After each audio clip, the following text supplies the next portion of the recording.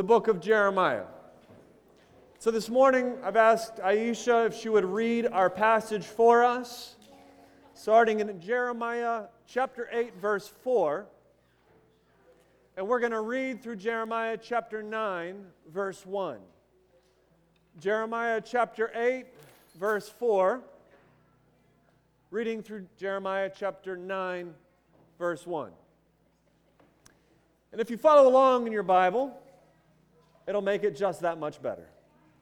So I highly encourage you to open your Bible or your phone or whatever you're using and follow along as Aisha reads.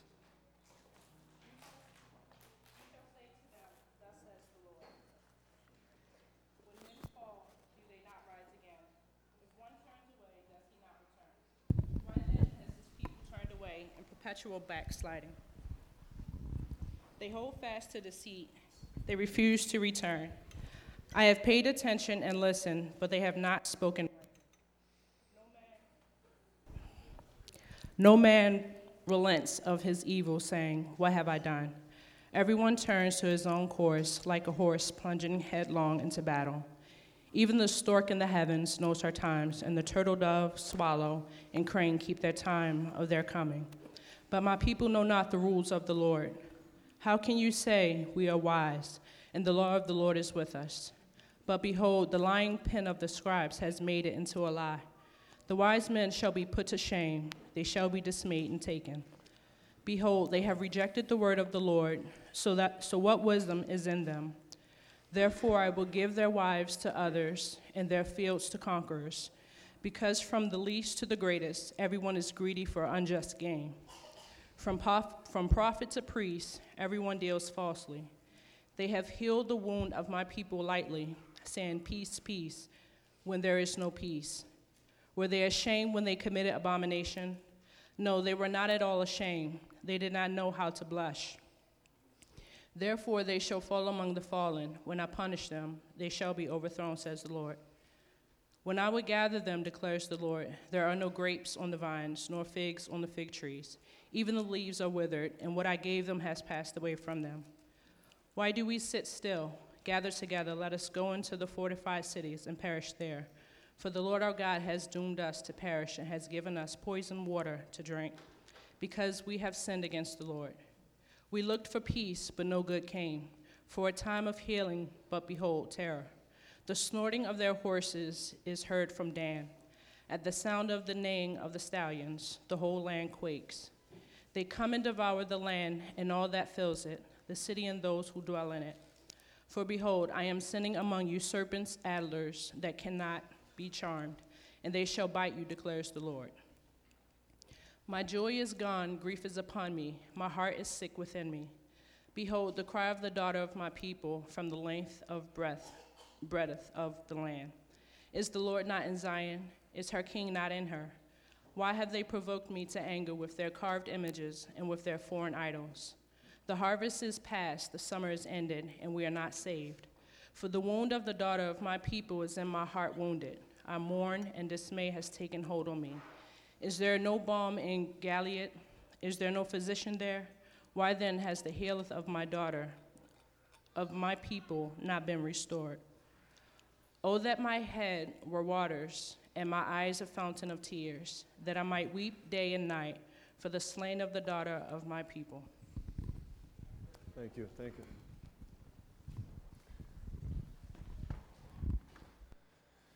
My mother used to tell me this story about when she was in nursing school. She had a patient that was very sick, was not doing well. Family was there, they were concerned. And my mother walked into the patient's room, and she looked at the monitor, and his heart had flatlined. Now, remember, my mom was in nursing school. She had no business to make this call nor alert the family. But being the go-getter that my mother is, she went out to the waiting room and she told the family, "Your loved one has passed." They came into the room in tears and said their goodbyes, weeping. Finally, the family was able to leave the room. They went back up to the waiting room. My mother began to clean some things up. And she noticed that the leads had fallen off the patient's chest. Those are the sensors that keep track of your heart.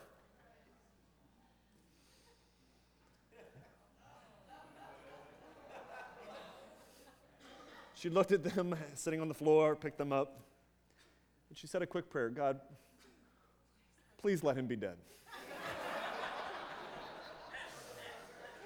Well, God did not answer this prayer. She put the sensors back on the patient. Beep, beep. Yeah. She went back out to the family sitting in the waiting room. You won't believe this.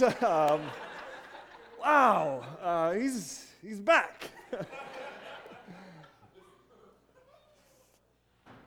I think that from that point on, it was all a blur. I want to speak to you this morning on this topic, in need of a physician. In need of a physician. And what I mean by that is we don't need any quick fix. Our problem is severe. We can come along with quick fixes, but quick fixes, as you guys know, never really do the trick, do they? Meaning you can fix a leaking pipe with Scotch tape until you turn the water back on. You could fix a bullet wound with a Band-Aid until you bleed out from internal bleeding. Quick fixes never really solve any problems. And we are in need of deep healing. What do we have in common with the people of Jeremiah's day? It is this: sin, in need of healing. For Israel, they were wounded. Their wound was the affliction that God was bringing upon them and distance from God, a severed relationship.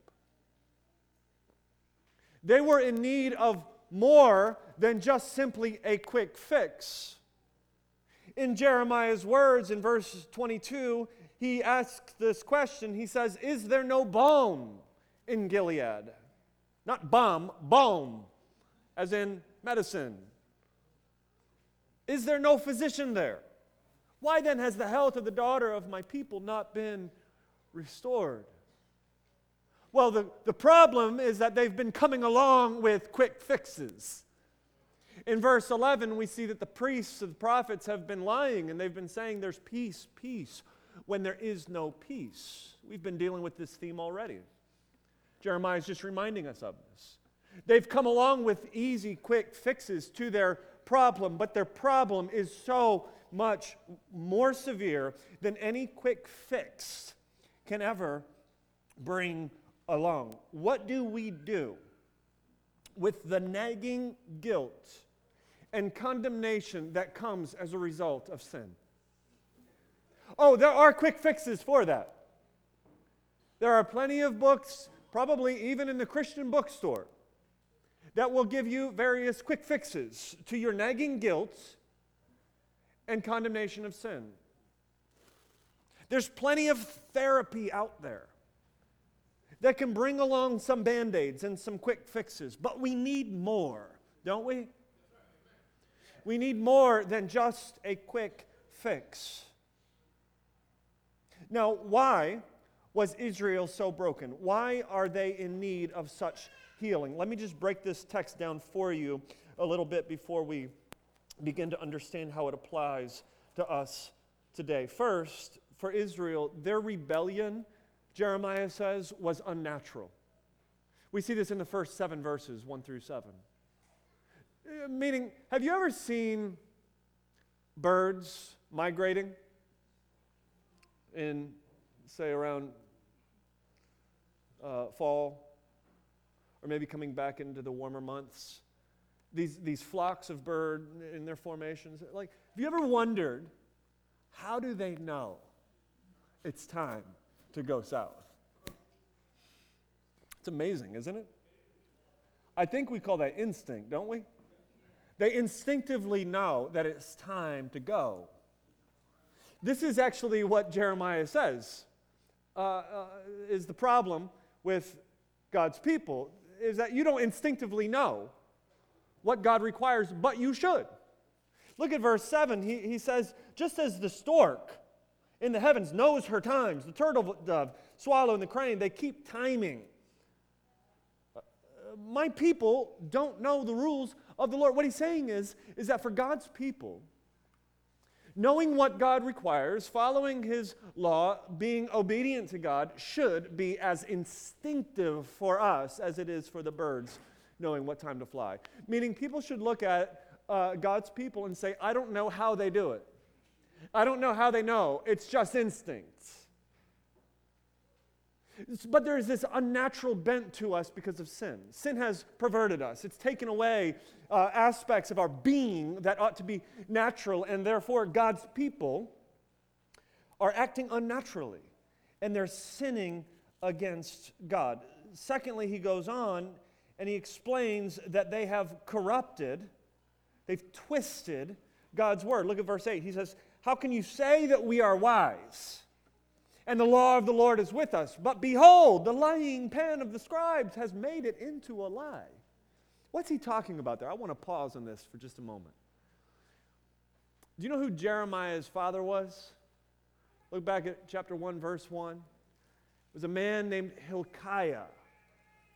Where does Hilkiah appear? Well, around Jeremiah's day, Hilkiah appears in 2 Kings chapter 22. Let's turn there if you would. 2 Kings chapter 22. This is toward the beginning of Jeremiah's ministry. King Josiah was reigning in Judah at the time. These were some good days for Israel, for Judah. What is that, popcorn we have over here? I feel like I hear popcorn coming from is that rain? Okay. Sorry, I was distracted. All right, Second Kings. Sorry about that. 2 Kings 22. So Josiah is bringing reform to Israel. And what's happening here in chapter 22 is they're renovating the temple. And while they're renovating the temple, in verse 8 we see Hilkiah, who I think very likely is Jeremiah's daddy, all right? Hilkiah was the high priest. And as they're doing these temple renovations, he says, I have found the book of the law in the house of the Lord. Meaning, as they're going through the temple, this high priest, Hilkiah, maybe in a dark corner somewhere, in a closet, behind a closet, we don't know, someone had hid a copy of God's word. And he got excited because he found it. Now, did they not have copies of the scriptures? Well, they must have, because they were following something, they were reading something earlier. What did they have? Well, what they had, I think, were twisted copies. They had perverted copies of Scripture. Jeremiah says the scribes were like the people who were copying one text, making it, or turning it into a copy, essentially, distributing the text. The scribes had lied. The scribes had twisted God's word and made their own version of God's word that probably fit their sinful desires and the sinful desires of the people. Why is it that here in 2 Kings chapter 22, Hilkiah gets excited? Why is it that the king in verse 11, Josiah, he hears the words of the book of the law and he tears his clothes? He's excited. Why? It's because they found an unadulterated copy of God's word. Here's what I think may have happened. At some point, the scribes are making copies of God's word that are straight up lies, twisting God's word. And maybe some priest had come along who was a godly man and hid a copy of the book of the law somewhere in the temple. And that's what Hilkiah found. I think that's likely. Whatever it was, it leads Jeremiah in chapter 8, verse 8, going back, to say, how can you say that we are wise when you're reading this twisted version of God's Word? You've got the lying pen of the scribes before you. And as a result, in verse 10, they're all unjust. In verse 11, they're declaring peace when there is no peace. In verse 12, he says they don't even know how to blush. They have no shame at their sin. In verse 13, they are absolutely and utterly fruitless. What's their issue? They've twisted God's word. It goes on in verse 14 and 15, and I believe here, additionally, they are blaming God for their own sin. They're blaming God for the problems that their own sin has brought upon them. I'm mad at God, this guy said to me once. Why? Well, essentially, he was mad at God because he sinned. It brought a bunch of problems into his life. And he continued to sin. And he's mad at God because God allowed him to do all of that. And allowed these problems to come into his life. I asked God to take away these desires. He never did. What am I supposed to do?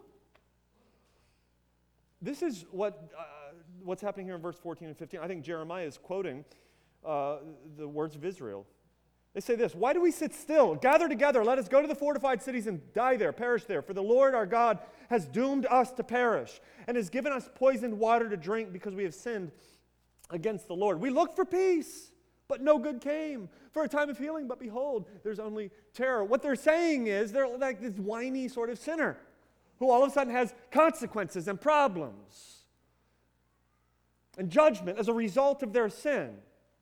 And they're like, okay, I see the problems that my sin has brought me, and my response is to now fight back against these problems with all that I've got and to try to make the best of it, to go to the fortified cities, to do what I can do to remedy the problems that I now have in my life as a result of my sin. God has poisoned me. God has brought this calamity upon me. I ask for peace. I ask God to come along and change. He knew that I struggled with this sin, but He didn't take away that struggle. He knew that I had this desire to do this, but He didn't take away that desire. I asked Him to. I sought out peace. I asked Him, and He didn't do anything. So therefore, it's His fault. Have we ever reasoned like this before? Isn't it like some scary way? This isn't all that foreign to us, is it?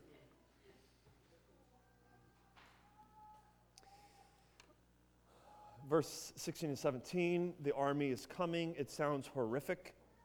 Judgment is coming as a result of their sin. The covenant has been broken.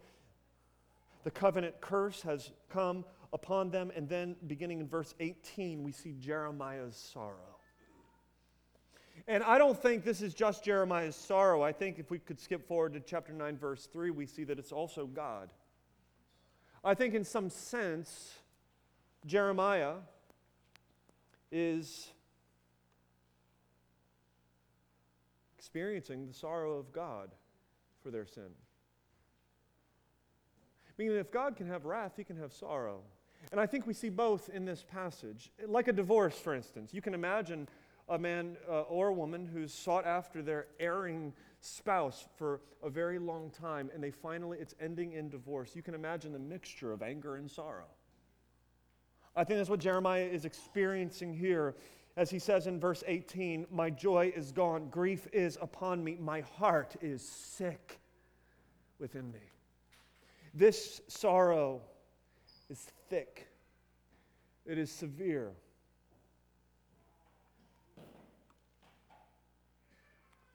He asks these questions, likely it could be the people that he's quoting here, the people of Israel. Is the Lord not in Zion? Is your king not here? In verse 19. Meaning, isn't God around? Aren't we God's people, and isn't His presence among us? And I think God is answering this question with a yes in the very next phrase, but then with another question. God says, why have they provoked me to anger with their carved images and their foreign idols? I think he's saying, yeah, I'm here. So why have they done this? God's presence has been in Zion. It's not that God has abandoned them. So why have they turned in the face of God's presence? Why have they turned to their idols? The height of Jeremiah's sorrow is seen in verse 20 and 21. It's a pretty brutal image. He says, the harvest is past, the summer is ended, and we are not saved. Now, if we could kind of go back to an ancient agricultural society, when do you get your food? What time of year? When do you grow it? Summertime. When do you harvest it? Autumn, harvest season. Meaning, if you sort of fail during summer and harvest, and you go into winter, there isn't a Save-A-Lot around the corner to go get your canned goods. And what he's saying is, tying this into this earlier thought that they're fruitless, what he's saying is spring came, we never put any seed in the ground. Summer came, we never watered it. We never cared for the plants. We haven't done any of the hard work that fruit requires. We've gone through the harvest and we have found our lives to be fruitless, and now we're going into winter. We're dead. That's what he's saying. It's too late.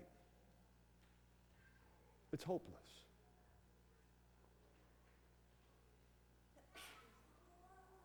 You know that phrase, sometimes we say God is never late.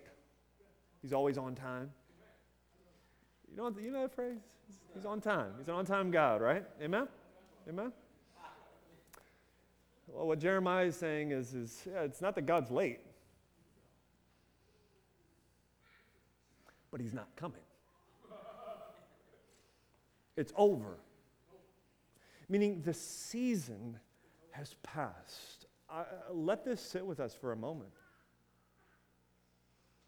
It is possible, as a sinner, rejecting God, to go through this season in which God is calling us to repent, calling us to turn toward Him, calling us to turn away from our sin and trust in Him alone. It's possible to miss that season, and it's too late. And you're going into winter, and there is no hope. That is a humbling thought, isn't it? For this, Jeremiah weeps. In verse 1 of chapter 9, he says, "Oh, that my head were waters and my eyes were a fountain of tears, that I might weep day and night for the slain of the daughter of my people."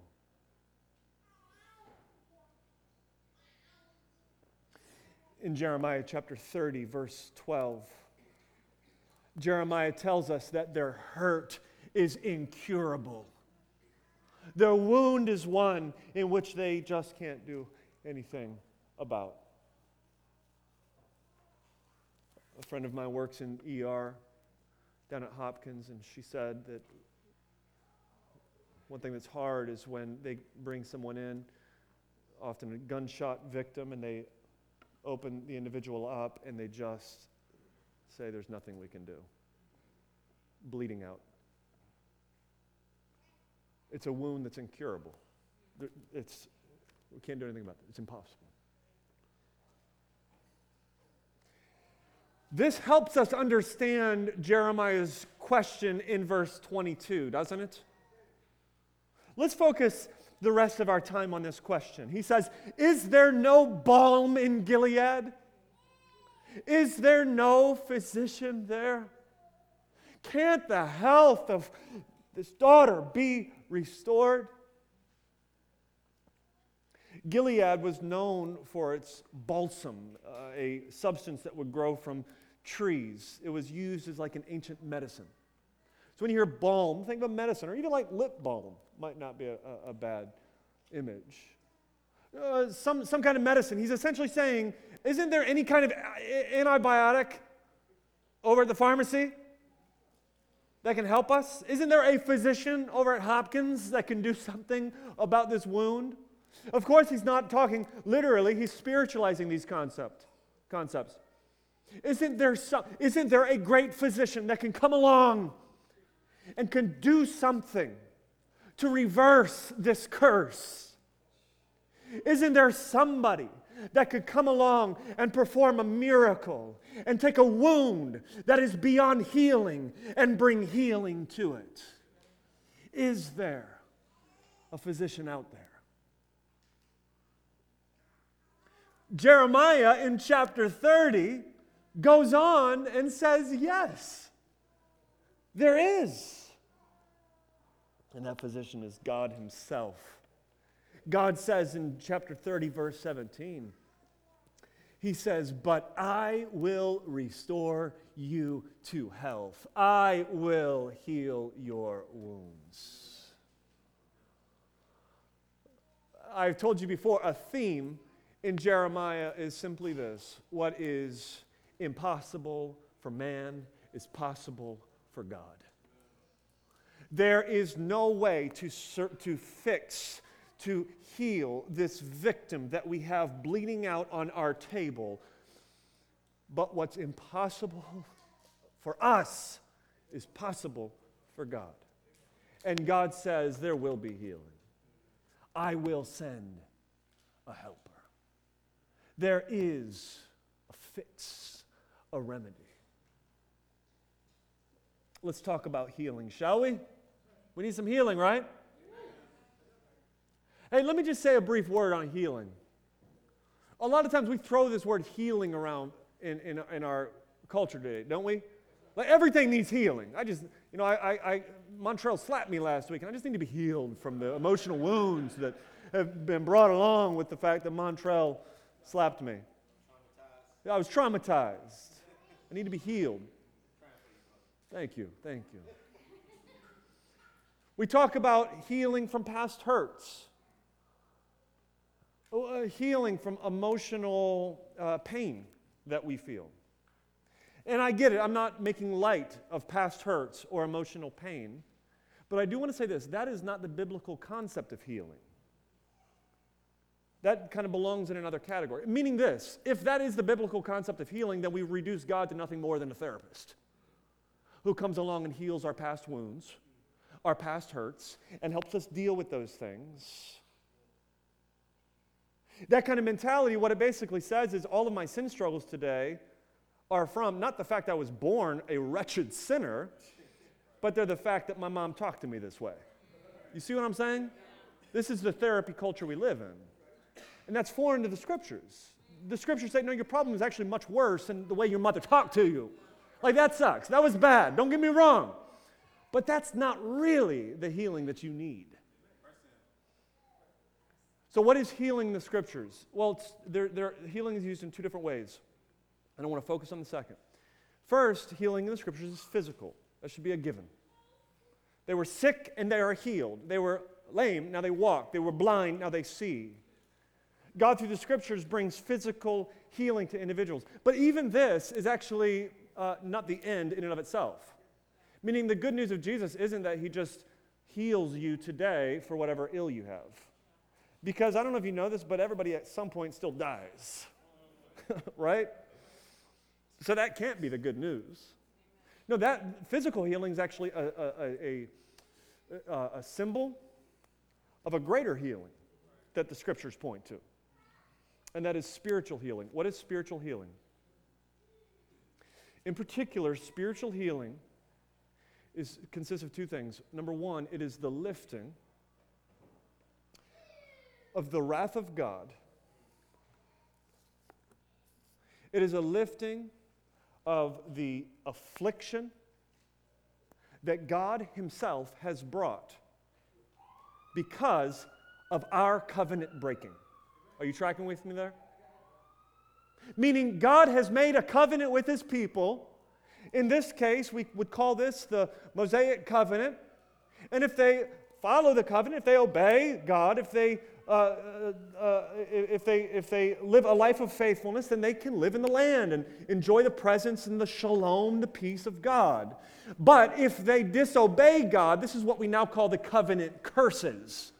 There are curses attached to this. In their case, it is removal from the land. It is rejection, it is divorce, and you are no longer my people. And you no longer enjoy the shalom of God. You no longer enjoy the presence of God. And ultimately, the covenant that we have broken leads us to our death. The curse of sin is our death. So these are afflictions that God Himself brings to humanity, or in particular to His people in this case, because they are covenant breakers, because they are rebels. Healing begins when God lifts those afflictions. That's what Jeremiah is asking. Is there healing possible? And then secondly, it is then, therefore, the restoration of a relationship with God. In order to have a relationship with God, the affliction needs to be lifted. So what would healing look like for Israel, and what does it look like for us? Number one, it is the removal of God's wrath. And number two, it is the restoration of our relationship with God. Let's break these down for a moment and reflect on these things. Number one, it is the removal of God's wrath. This last week in our community group, we were talking through different spiritual disciplines and things that we do that are helpful, and one of the things that we wrote down on our paper was confession of sin. And so I asked our community group, how does confessing our sin to each other help us? And all over the room, everybody said, forgiveness, forgiveness, forgiveness, forgiveness. It reminds us of forgiveness, grace. And it struck me, and I paused. Do you know how crazy it is that for Christians, we say confession of sin reminds us of forgiveness?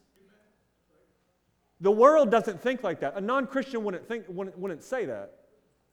Like for a non-Christian, if we were to say, confess your sins, that's judgment. That leads to divorce. Like if you're not a Christian, you don't just go home and tell your wife stuff. Right? A confession leads to prison. Confession is not a good thing according to the world.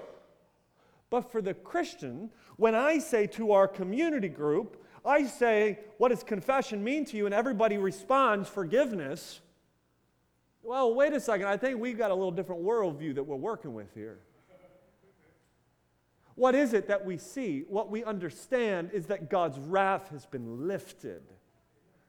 What we understand is that the affliction that we deserve because of our sin has been lifted. We understand that as Christians. And then as a result, as we confess our sins to each other, what we are doing is we're just simply naming the things that we are forgiven of, that we have been freed from. The guilt and the shame which we no longer have to bear. Confession for us is freeing. And it brings us into life and forgiveness.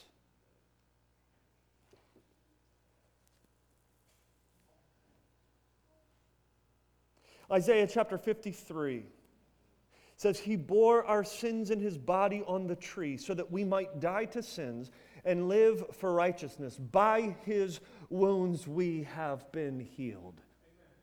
What's He talking about there? Well, wounds are not a reference to our physical wounds. He's not saying that the death of Jesus Christ brings healing from our cancer in this life. Now, let's just pause for a second, because I don't want to be like some who would just fall into a whole different extreme and forget that healing the cancer is actually coming. There will be no pain. There will be no sickness. There will be no death. When is that? It's when Jesus comes back. Meaning all of your physical ailments one day will be gone. Cancer will be no more. Praise God for that. That is not the gospel, but that is certainly a byproduct of the gospel. That God, when Jesus Christ comes back, will bring complete physical healing to all. Yet in this interim time right now, we don't always experience physical healing, do we? Sometimes. But what's he talking about? What are the wounds he's talking about? Well, it's clear. He says he bore our sins in his body on the tree so that we might die to sin, live for righteousness. He was bruised for our transgressions. He was crushed for our iniquities.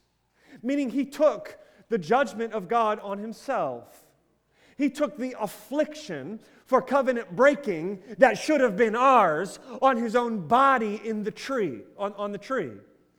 He took God's wrath on our behalf. Galatians chapter 3, verse 13 simply puts it this way: Christ redeemed us from the curse of the law. That's where we find healing. You know, God's wrath is typically poured out throughout the Scriptures in somewhat of a process. We see the warning comes from the prophet. Sometimes that warning lasts an entire generation, maybe two. Finally, there is the initial invasion, the initial attack from the enemy, taken into captivity. His wrath continues to be poured out as his people now sit in captivity. There's often a process to the way that God pours out his wrath in the Scriptures. But we see one instance in the Scriptures where God's wrath was poured out in a moment. Every drop of it. We see that as Christ hung on the tree, he became a curse for us. As the Scriptures say, cursed is everyone who hangs on a tree. He bore the curse for our sin in a moment. As one old theologian put it, it's as if God's wrath could be pictured as water held back by a giant dam of God's patience. In one moment, that dam breaks, and he removes his patience, and on Christ, the entire sum of his wrath is poured out, every bit of it, every drop of it. And just at the moment it hits Christ, the ground opens up and Christ drinks all of it. And he takes all of the wrath of God for our sin.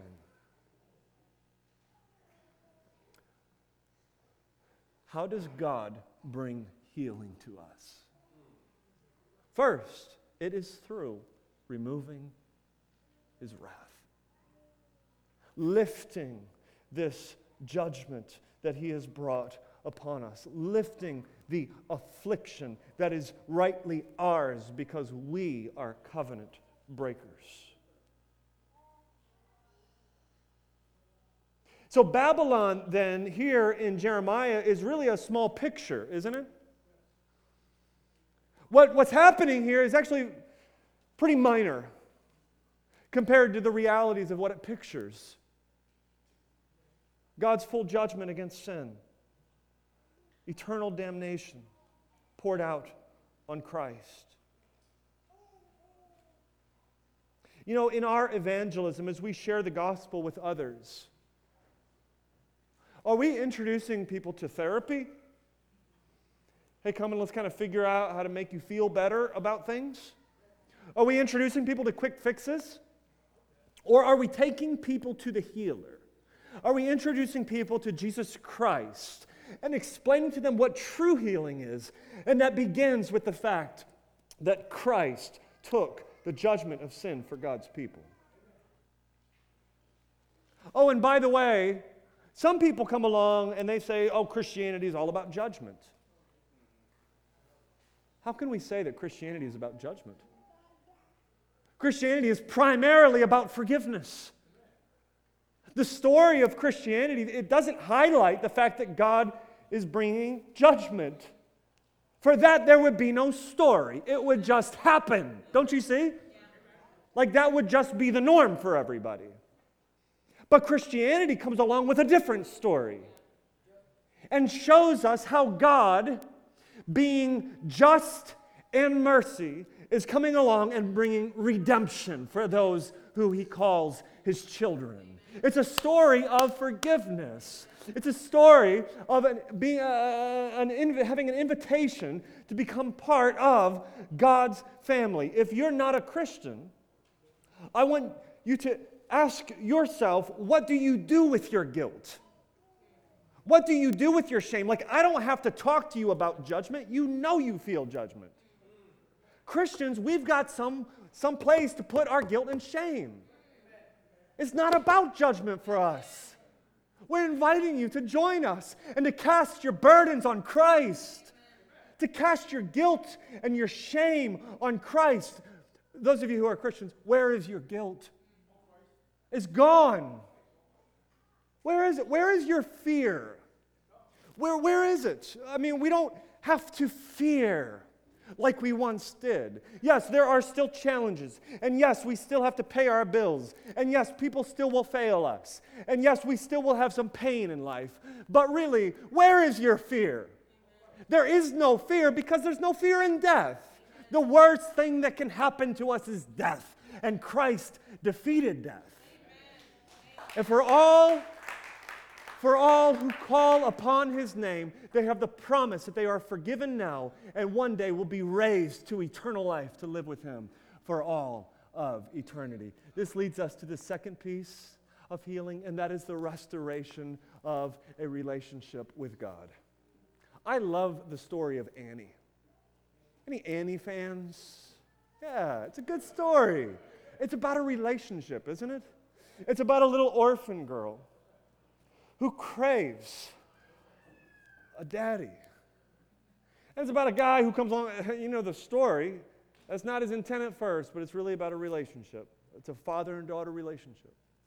It's a father who adopts this orphan child, brings her into his home, she enjoys all what is his. It becomes hers now, including his love and his affection. The story of Christianity, it's a story of a relationship. It's a story of not just simply orphans, but people whose daddy is actually the devil. And we're locked up with him in sin, in bondage, in our chains. And Christ comes in and breaks those chains and frees us from that. For a moment, you could say we're orphans, but not for long because He immediately adopts us into His family. Amen. And we now call Him Father. Amen. He is our dad. Christianity isn't just simply introducing people to a list of to-dos. It's not just simply introducing people to check out a new religion that might be different or better than their old religion. No, it's about introducing people to their Father. It's about introducing people to this Father who is inviting them to come into His family so that He can actually be their Father, so that they can call Him Abba, Father. Therefore, there is no room for shame. You know what a loving relationship is like. When you've got love at the center of a relationship, there is grace, there is forgiveness. There is no room for shame. Listen, friends, as long as there is room at the cross, there's room for you. And if there's room for you at the cross, that means you can find a place where there is no room for your shame, no room for your guilt. The old order has passed away. Behold, all things have become new. It's a story of reconciliation. And as we are reconciled with God, we're reconciled with each other. And the church then becomes the family of God. This is where we experience reconciliation. This is where the old gender wars between men and women, they're obliterated in the church. Because we are reconciled with God, therefore we're reconciled with each other. This is a place where people who grew up in a well-to-do, upper-class, all kinds of degrees family, someone else who comes from the streets, they can come together and absolute equals in the family of God, brothers and sisters. You want to talk about real racial reconciliation? It happens here. It happens in the church, where we recognize that we now, as a result of the healing that God has brought us, experience shalom.